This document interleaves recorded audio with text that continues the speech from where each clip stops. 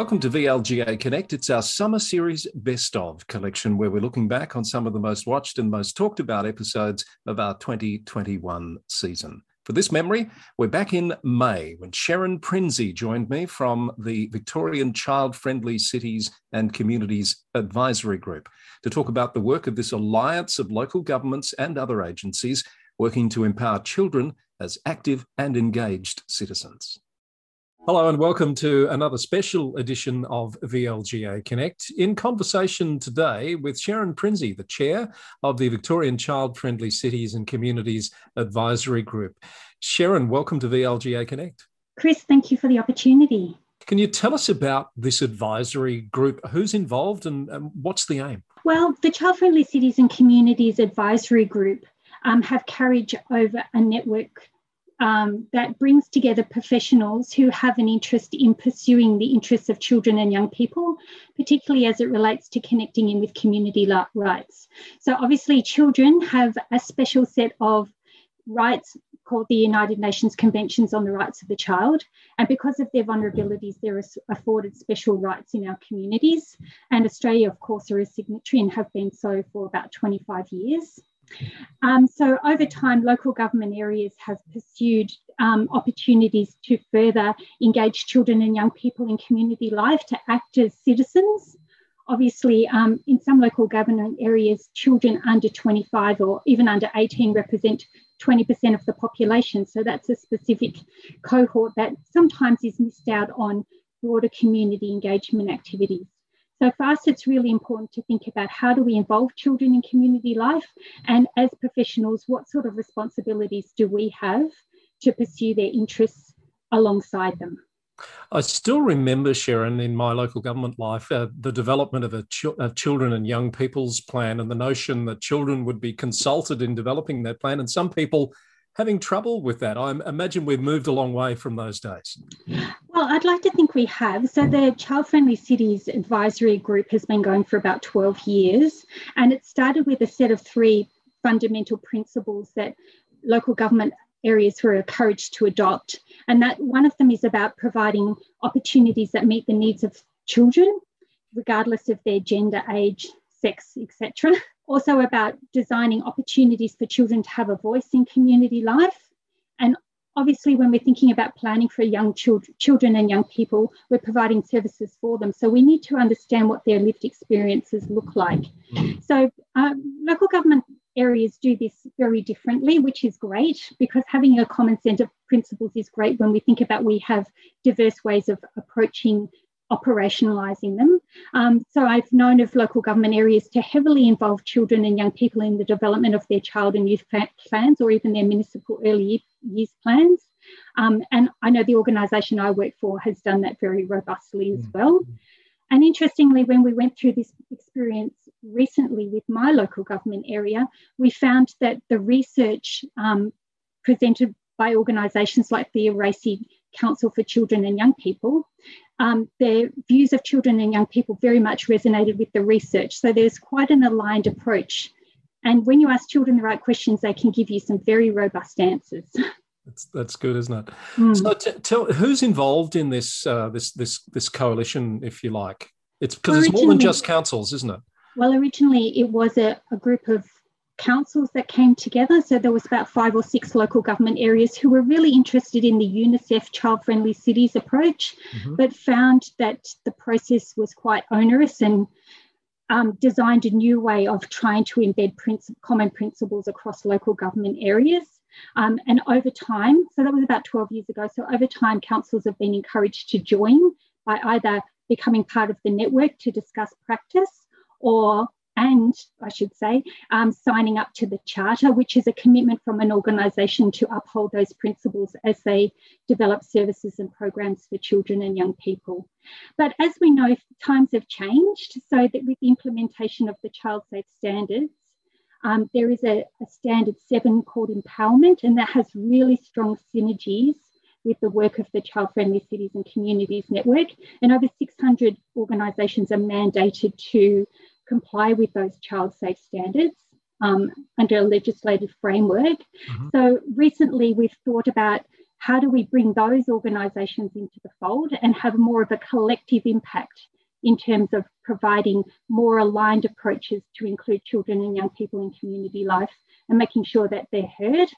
So we have now organisations such as libraries and early childhood centres, and even some schools participating in the network also, and that gives us a really lovely balanced view on what we can do collectively to improve opportunities for children and young people. Makes sense. That's terrific. Now, see, there's a VLGA logo behind you. Where does the VLGA come into this picture? Well, obviously, when we got started, a group of councils had no auspicing body to do this work really effectively, and kindly the VLGA offered to be that auspicing body. So the VLG are really supportive in providing administrative support for the network. So they send out our meeting requests and agendas, and they hold our historical documentation on their website. And also it becomes a portal for people to access information about how they can progress child-friendly principles in their organisation. So we've been really pleased to have such a long-standing association with the VLGA, and we really encourage that we're going to continue to work together as time progresses. So you're an advisory group. It begs the question, who do you advise? Where does your advice go to? Well, our role, as we see, is to bring together professionals across different sectors to have conversations about child-friendly cities principles. So we often work on a shared theme for the year. So before COVID in 2019, all of the organisations that contribute to the network got together and decided to ask children why we should ask them about things that happen in their lives. And children were really clear that there was a whole range of skills and abilities that they can share and unique insights that they have over adults because of their unique circumstances that they'd really like adults to stand back and listen. So then last year we asked the children, you've told us that you've got things to tell adults. What sort of things would you like to share with us? And they talked about a whole range of things from sustainability and protecting nature to ways in which we should be interacting in community, including others, and celebrating culture. So really, we do know that children have great insights into what communities could like and have a great ability to provide advice for us when we consider how do we structure communities as a whole and make them places for everybody. So our role as an advisory committee is to bring together professionals to talk about ways of engaging children and including children in conversations and sharing that information broadly with whoever will listen. Have you turned your mind to gathering children's perspectives on how they've been impacted by COVID? Certainly. So we had a meeting in April, which we worked through a whole gamut of research on the impacts of COVID-19 on children and young people. So we heard about the impact on their education and social isolation, their ability to exercise and gain physical activity and develop and limit their screen times, which was quite a challenge. Yes. But then we heard a lot about the mental health impacts on children and young people.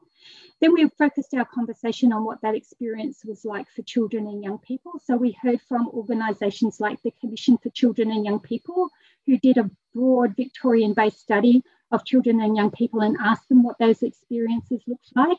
And we also heard about projects from organisations like Darebin Council, who did a Voice Lab project and asked children specifically what that experience was like for them, and Kids Own Publishing, who developed books for children.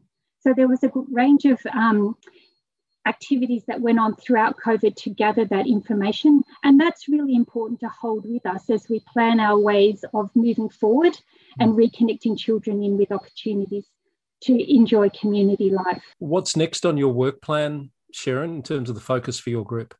Well, our group are currently looking at ways to engage children back into community. So obviously with such a fluctuating COVID-19 environment, we have to be really conscious that providing opportunities for children and young people need to be first safe, but also responding to their needs, what they want to see and how they'd like to be engaged, whether it is in an online platform or face-to-face delivery, whether it's in a specific location or a dispersed opportunity across locations. So we're really listening into what children and young people are asking of us.